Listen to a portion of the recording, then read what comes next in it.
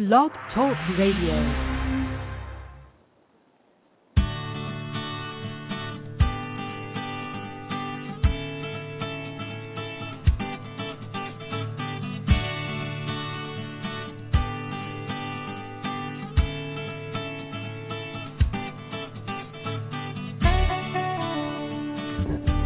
Well, hey there, Dr. Ross Green here, coming to you live from the offices of Lives in the Balance here in Portland, Maine. Delighted to have you with me, as always. Let's see, we have a caller already. Callers always take priority on this program. If you want to be a caller, the call-in number is 347-994-2981, and we don't have anything in particular planned for the day except for me answering the emails that tend to accumulate, which is a wonderful thing. But callers always take priority, and we have two callers already. I'm going to go with the caller who has been holding for the longest time, and then we will go to our other caller. But from area code 416, how are you today? Fine. How are you? I am doing well. Excellent. What's on your mind? I was calling to share a success story. We always take success stories on this program. We'll take any kind of story, but success stories are among our favorite kind. Go ahead. So we've had my son is in grade 3. He's the youngest of 4 children. And by the way, don't use any names or identifying information, but go ahead. I always like to give that warning before people start. But now I've said it, so you can go. Okay. I'll try not to slip up. So we were having some trouble with homework, and so yesterday I asked him a few times, I want to have a plan B about the homework, and when do you think we can do that? And I asked him a few times during the day, but he was always had something better to do and was putting it off. So then at bedtime, he came up on his own, and I said, remember I said we wanted to have a plan B about the homework? And he said, yeah, I'm ready now. And I said, so you seems like you're having trouble with the homework. What's up? So he's having trouble writing. So he just said, I just can't do it. It's too hard. And I said, and I remember how many times that you've said, well, what part of it is too hard? So I said, oh, and what part of it is too hard? And he said, the writing is too hard. And so I said, the writing is too hard for you? And he said, yes. And I was struck by how many times I was tempted to go, well, I can scribe for you.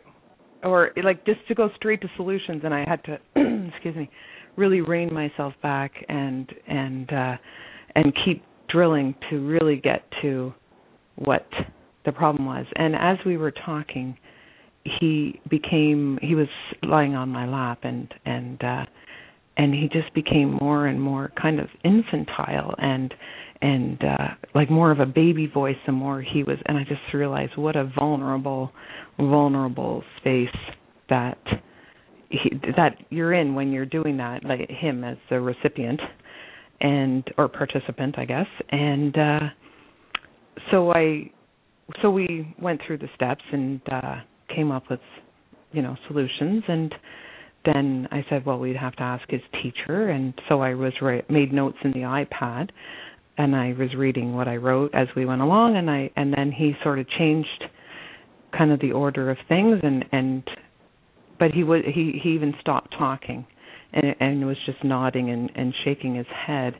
And the other thing that happened was at one point he started and he said, never mind. And I said, would it help if I waited while you organize your thoughts so that you can say it? I can wait. And so that gave him space to start again and try it, because he gets very defeated when he's trying to talk and he can't organize what he wants to say. And I thought just the relationship building, and that's what I found with the Plan B from the very beginning, is just being open to what they're going to say is so relationship building. And so I shared it with the teacher, and the teacher thought it was a great plan, and we're very lucky we have an understanding teacher who I've already taken to the ALSUB and started planting that seed there with her. So that's my story. I love it. Thank you. Thank you for doing what you do. I can't think of anything else that I would do, so it seems to make sense.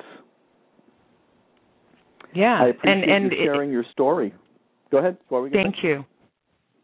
That we can come back to, like a little bit in my head, I thought the teacher's going to say, he can do this. He doesn't need you to describe it for him. But it became obvious as we're talking and he became more regressed that it is too much. And whether he can do it at school is irrelevant. He can't do it at home. I can drive with noise in the car, but not during a snowstorm. It doesn't matter. It doesn't matter. He can do it when he can do it. At home right now, he cannot do it. Yeah, if it's during a snowstorm, I don't want anybody talking to me when I'm in the car. I got to concentrate. And he's the youngest of 4 kids. It's a crazy place here. Yeah. This is a crazy place. There's a lot going on. I love the strategy, and there are kids who I'm not very oriented toward visual aids. I know there are people who use the model who keep notes like on a whiteboard because otherwise people lose track. And so there are many kids for whom the visual or for whom having somebody write down the whole thing is extremely helpful. When I'm helping a family, a parent or parents and a child do Plan B, I'm the one who's frequently keeping track.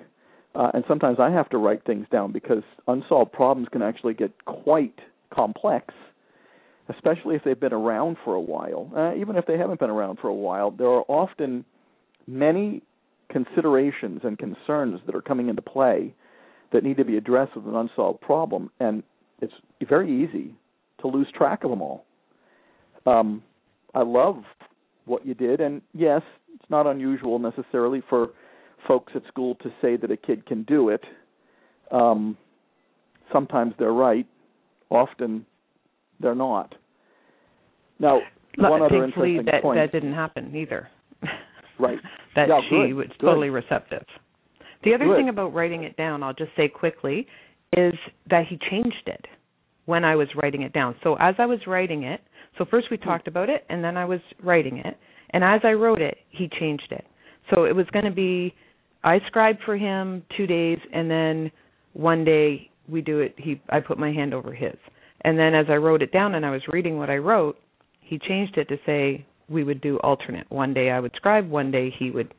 So it kind of gave him time, and then when I was reading what I wrote, he could hear what he had decided and decided something else. Very cool.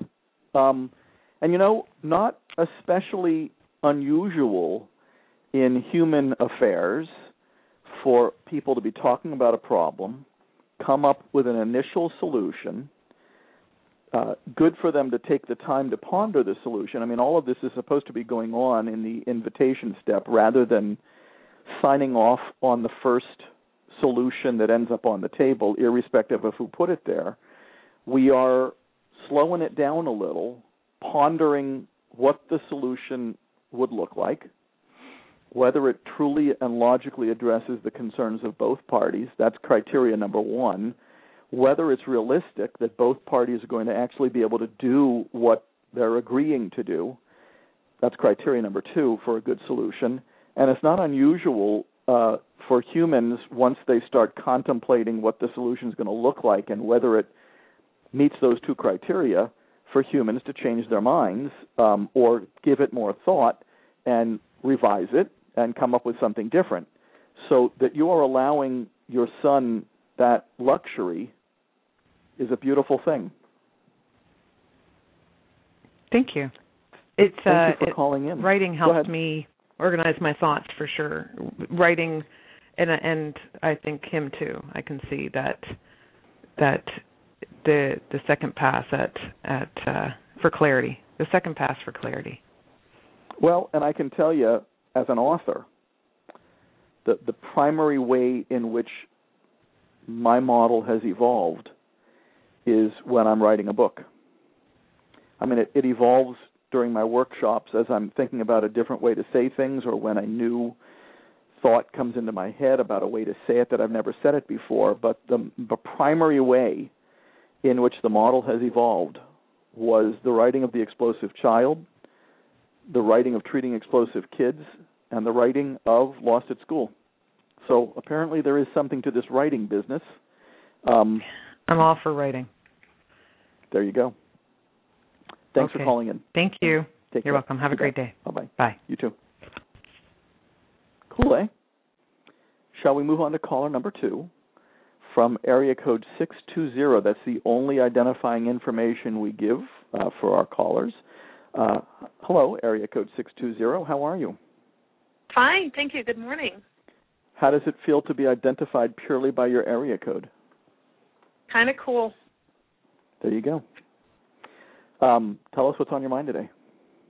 Well, this is a follow-up call, and similar to the first caller, a little bit of a success story.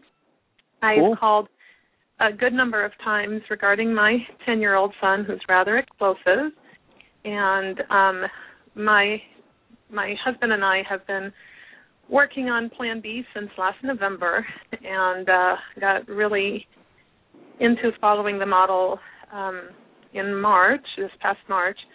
So we've been living this pretty much day in, day out now for several months, and we have good days and we have bad days, and the success part of the story comes from that we're noticing that the good days are becoming more and more. So that's good. My question today has to do with our struggle as parents in finding alternatives to punishment. So when the explosion does turn into physical aggression, which my 10-year-old does still struggle with occasionally, where he'll come at us with a slap or a pinch or something like that, beyond making amends, my husband really struggles with this too, an alternative to punishment. Having a list of things that we can do that help him to accept the outcome of what he's done without making it a now you will suffer the consequences sort of tone. And we just wanted to know what some of your thoughts are on that. Well, it's an interesting issue. Let's go back to the very beginning of what you said.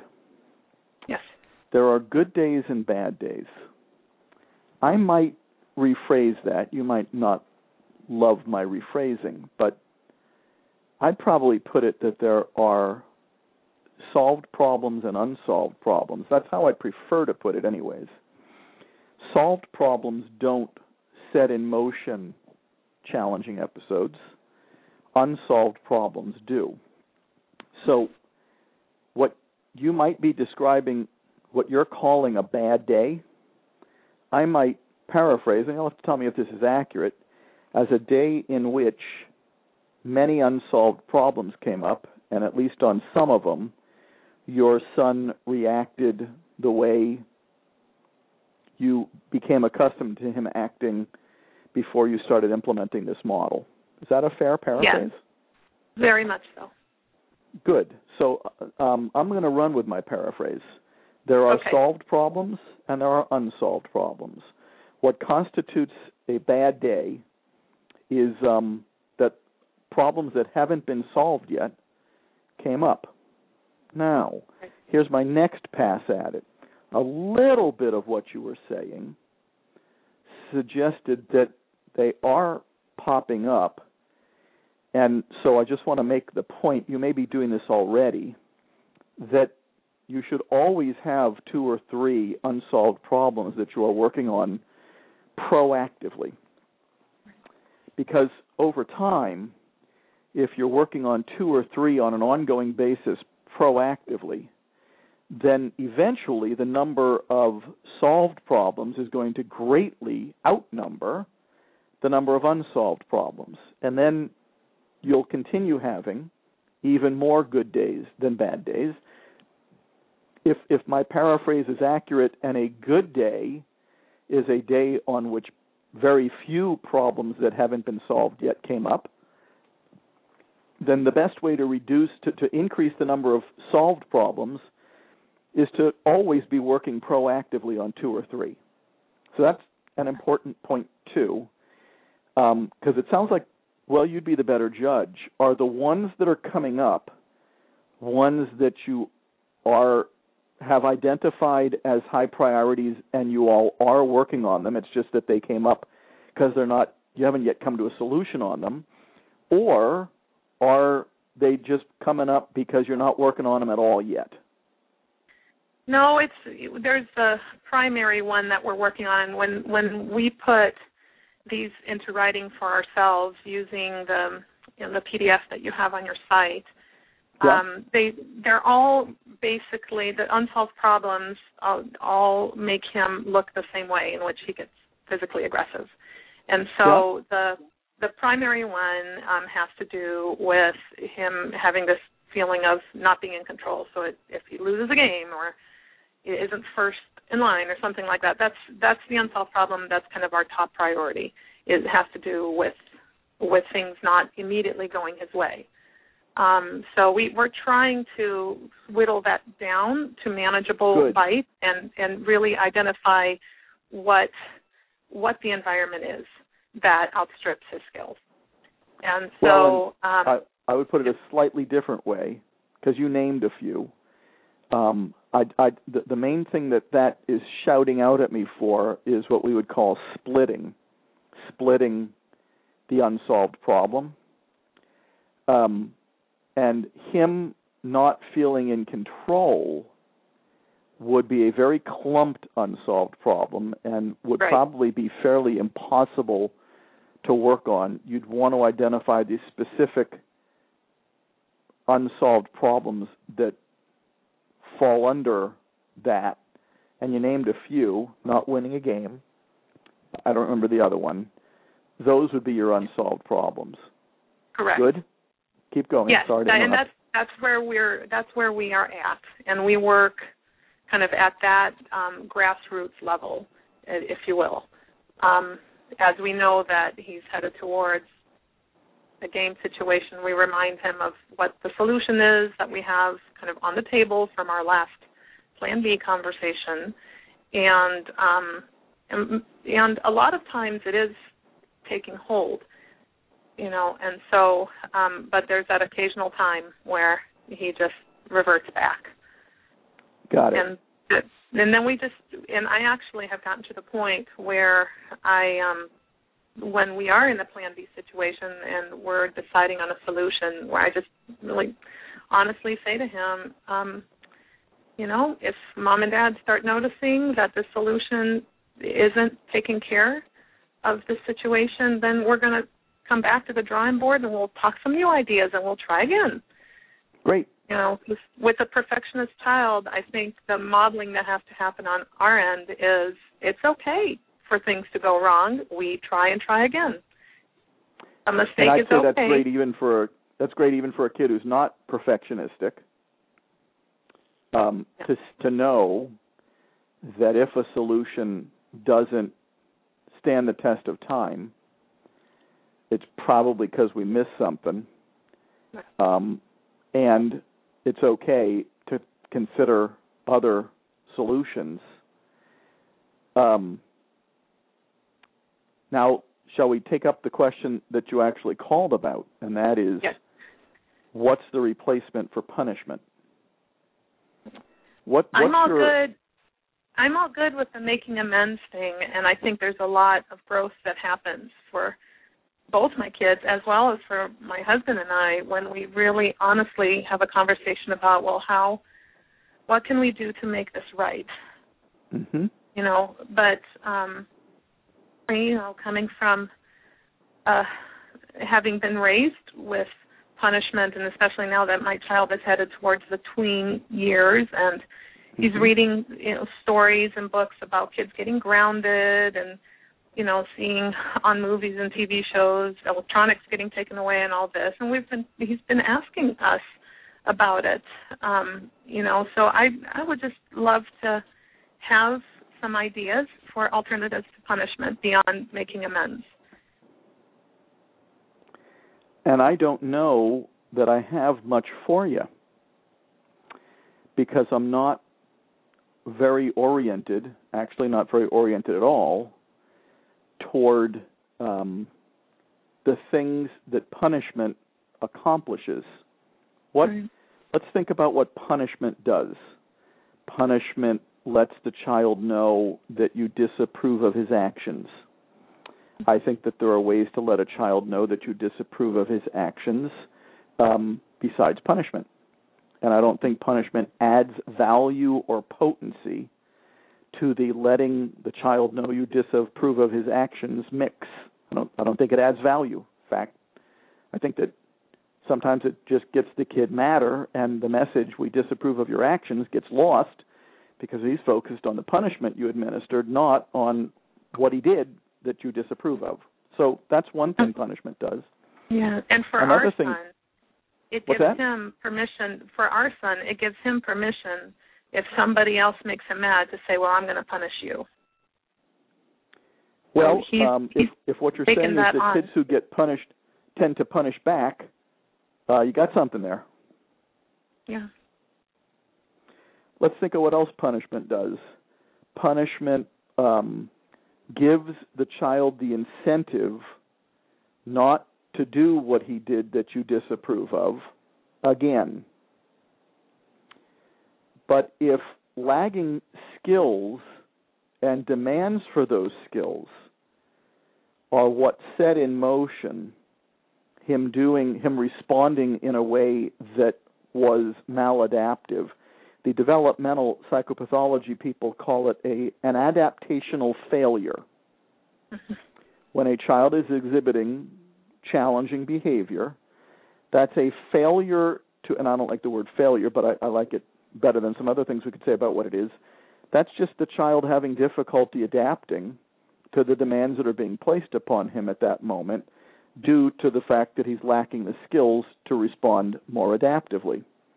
So now I have to be convinced that punishment would be a good idea because it would either teach the child those skills that he's lacking and or solve whatever specific problem, for example, losing at a game, that caused him to behave in a way that we disapprove of in the first place.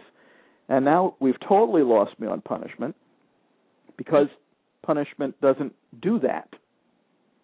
Punishment gives a child the incentive to behave in a different way than the way he did that we disapproved of, but punishment doesn't give the child, and by the way, he knows that already.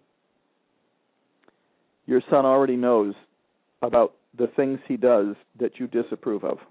He knows. Oh, hugely. So you don't need punishment for that, and I don't think he needs more motivation not to do those things.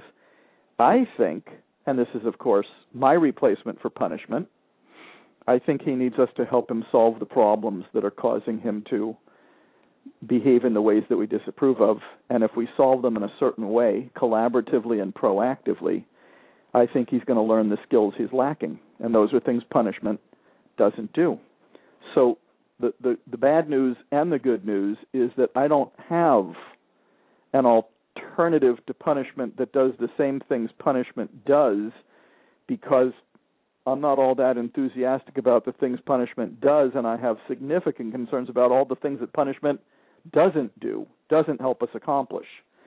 So making amends is one thing that people can do after the fact, but the best thing that your son acting in a way that you disapprove of, the best thing about that is it tells you you've still got some problems to solve, and that's the best replacement for punishment, solving problems collaboratively and proactively. Here's the good news.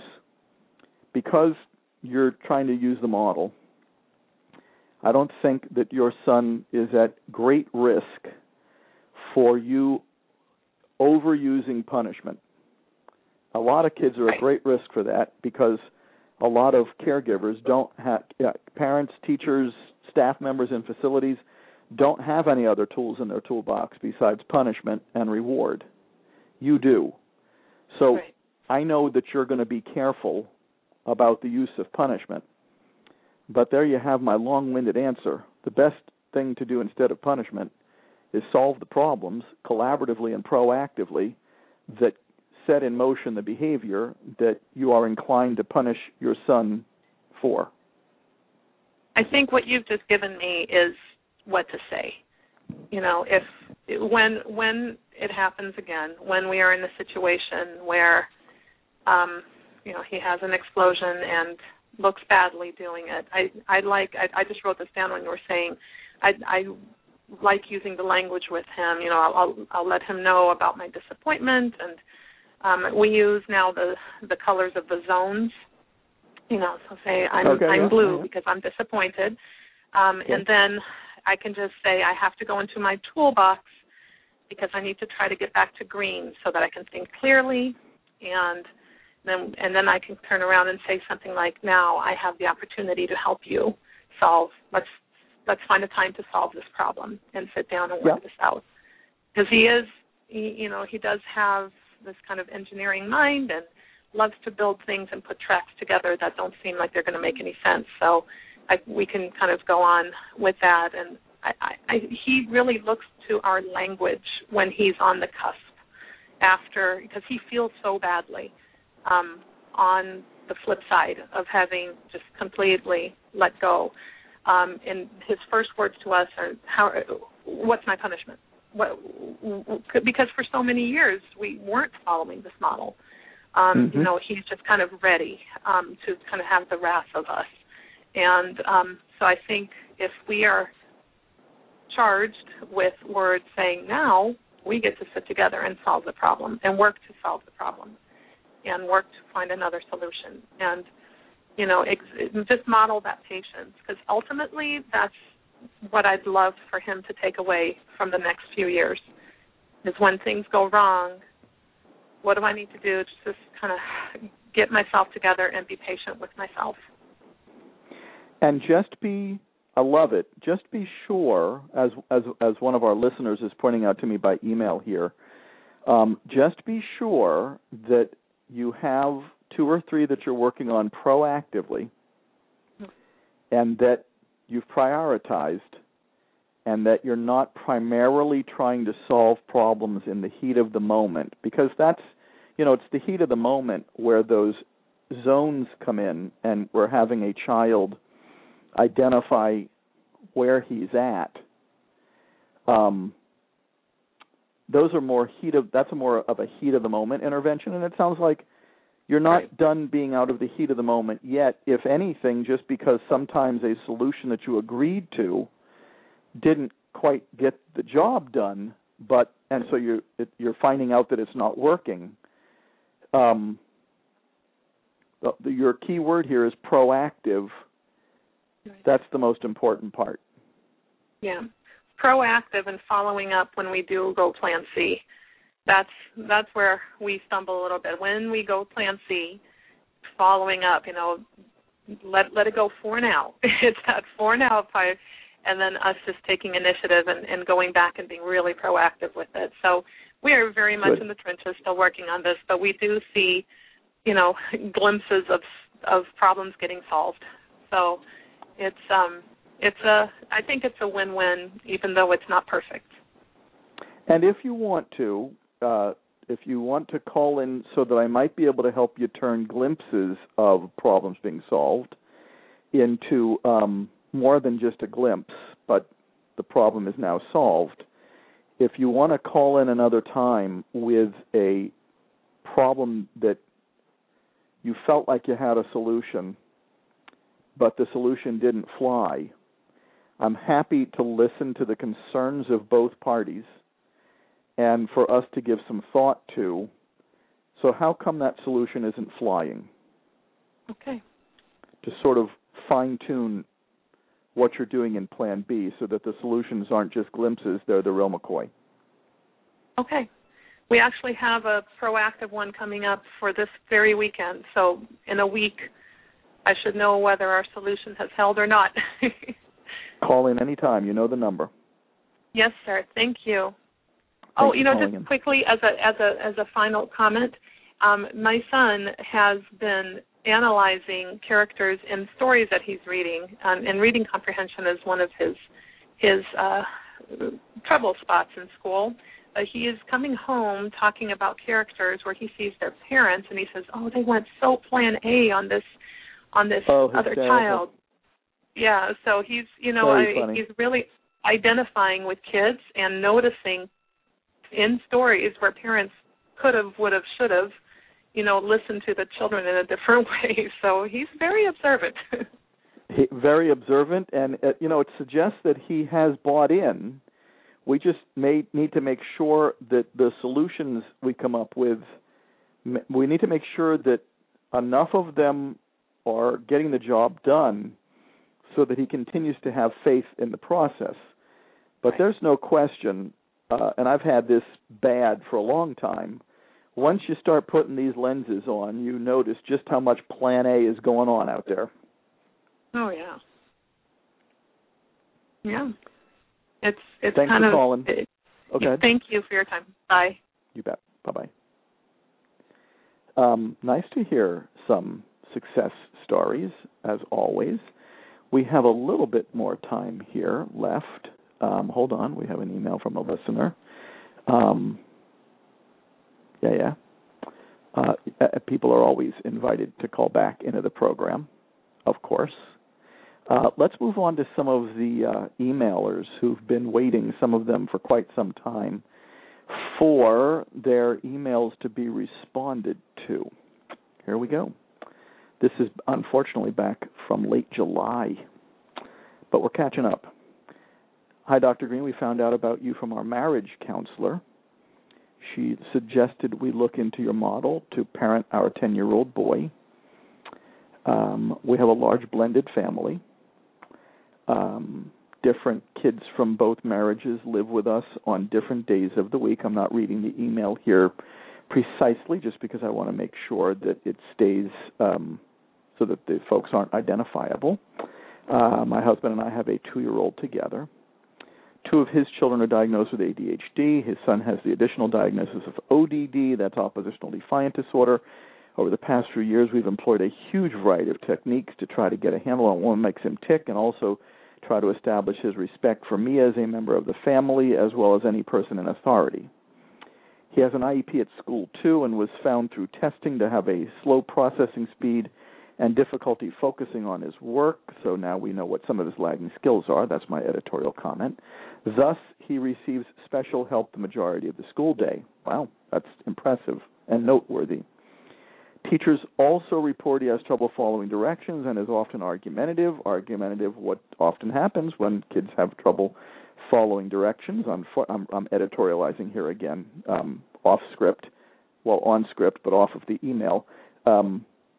Unfortunately, the adults tend to focus on the argumentative part rather than the directions the child is having difficulty following. Back to the letter, to the email. He has 0 friends and severely lacks social skills, even around adults. Okay, so there's a very brief background. We've yet to do Plan B as I'm gathering all the information I can before going down that path. I do have faith it is the correct way to go with him, as Plan A has never worked and only increased problems. So, my biggest question here is, what to do when the child doesn't think there is a problem and or denies any involvement?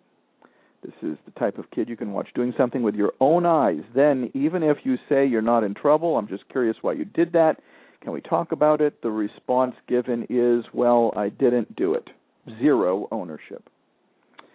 The second part of my question, the few times we have gotten him to open up over something that's bothering him, he turns and twists the conversation into a million other things. He'll bring up things completely unrelated and complain about everything under the sun.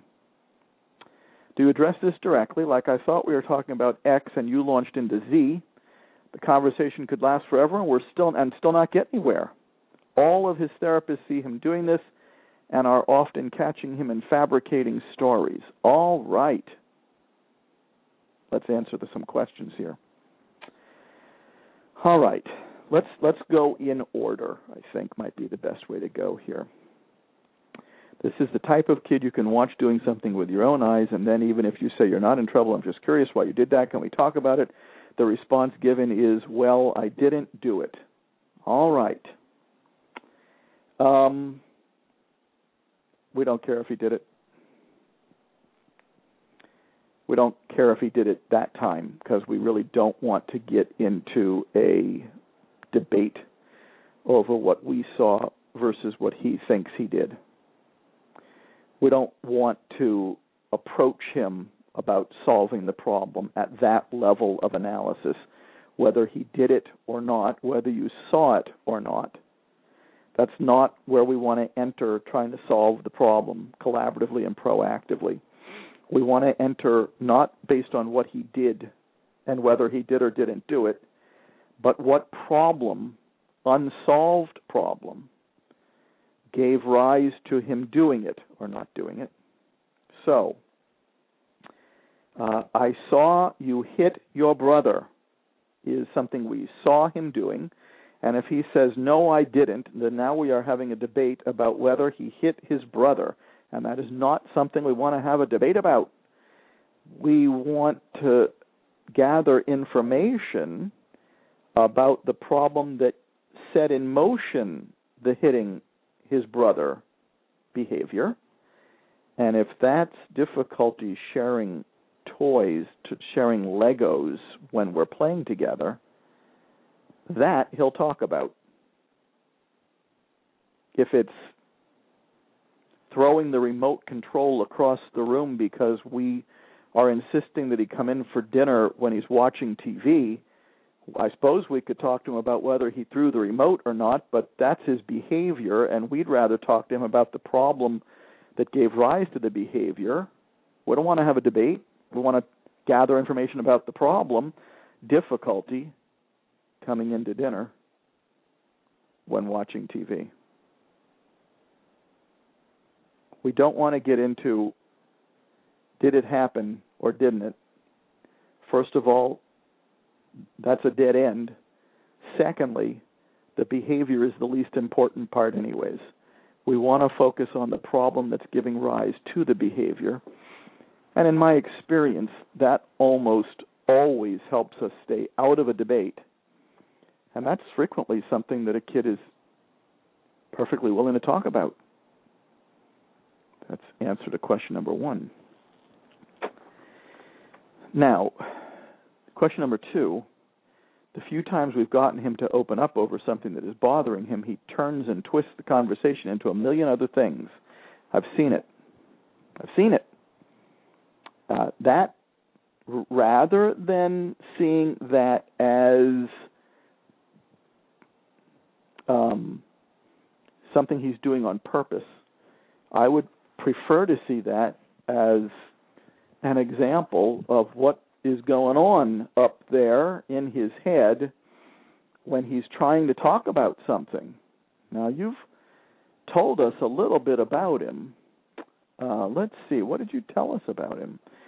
He has trouble following directions. He has no friends. He's lacking social skills. He is diagnosed with ADHD. I don't know. Any of those could explain why, when he is faced with something that we would like him to think about, he can think about it, but then moves on to something else, and then something else, and then something else. Now, the subject line in your email is 10-year-old ADHD ODD child lies about, denies any problem. I'm not hearing lying in here. I'm potentially hearing, of course I don't know him, I've never evaluated him, so this is just me wondering out loud about what my model would have to say about your son. I wonder if the way his brain seems to be working when he's trying to provide us with information about an unsolved problem, I wonder if the way he's responding is telling us something about how his brain works whenever he's trying to think about something. I don't know if that's the case. I wonder if the testing that you've had done, if you've had testing done, if he's getting special education for most of the day, I'm betting you've had testing done. Wonder if it tells us anything about why he moves from topic to topic to topic in a rather disorganized fashion. I don't know. But I wouldn't view what he's doing as volitional, not that you are, but I wouldn't. I'd view it as informational. Now, as a purely practical matter, what do you do when a kid is bouncing from one thing to another? Well, you got two possibilities here, and it's a judgment call. First, you can listen to the bouncing, believing that you're still getting good information, and that you may be hearing about something that's more important to talk about than what you started with. That's a possibility. But if in all of that bouncing around from one thing to another, you don't feel like you're getting more important information, you're not hearing about something that you'd rather be talking with him about, then you can bring him back to what, as you said, but I wouldn't say it exactly the way you did. I thought we were talking about X and you launched into Z. I might be a little bit softer than that and simply say, I wonder if we can go back to what we were talking about in the beginning. And you can also, during Plan B, sometimes say, well, now, I would very much like to hear about that, but I would like us to finish me understanding what we started talking about in the first place. Another way to put it. Now, you've got one more point in your email. This is sort of question number 3. All of his therapists see him doing this and are often catching him in fabricating stories. Now, I don't know, is him bouncing from topic to topic fabrication or disorganization? We'd want to be careful with that one, because if somebody's disorganized in their thinking, and I don't know that he is, by the way, don't know him, but if somebody's disorganized in their thinking, and that is reflected in the fact that they're bouncing from one topic to another, the last thing we'd want to do is say that that's an example of fabricating.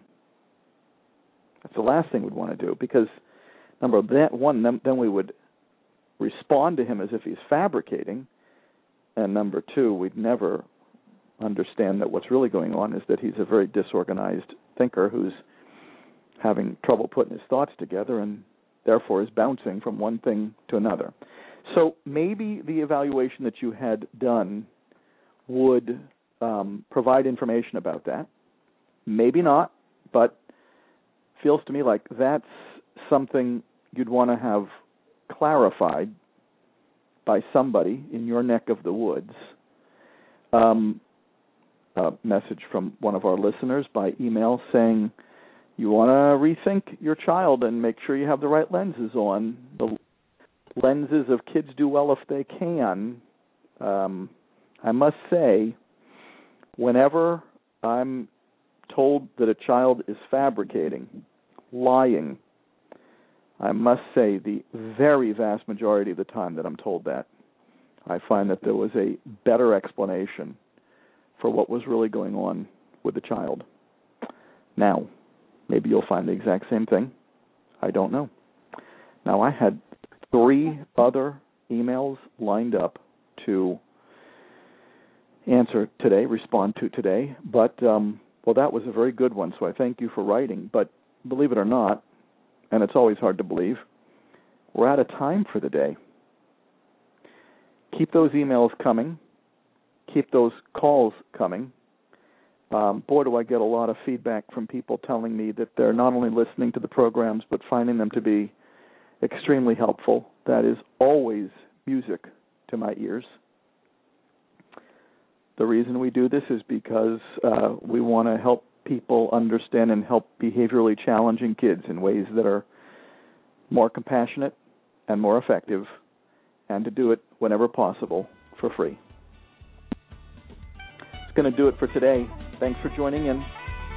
We'll be back next week. Take care.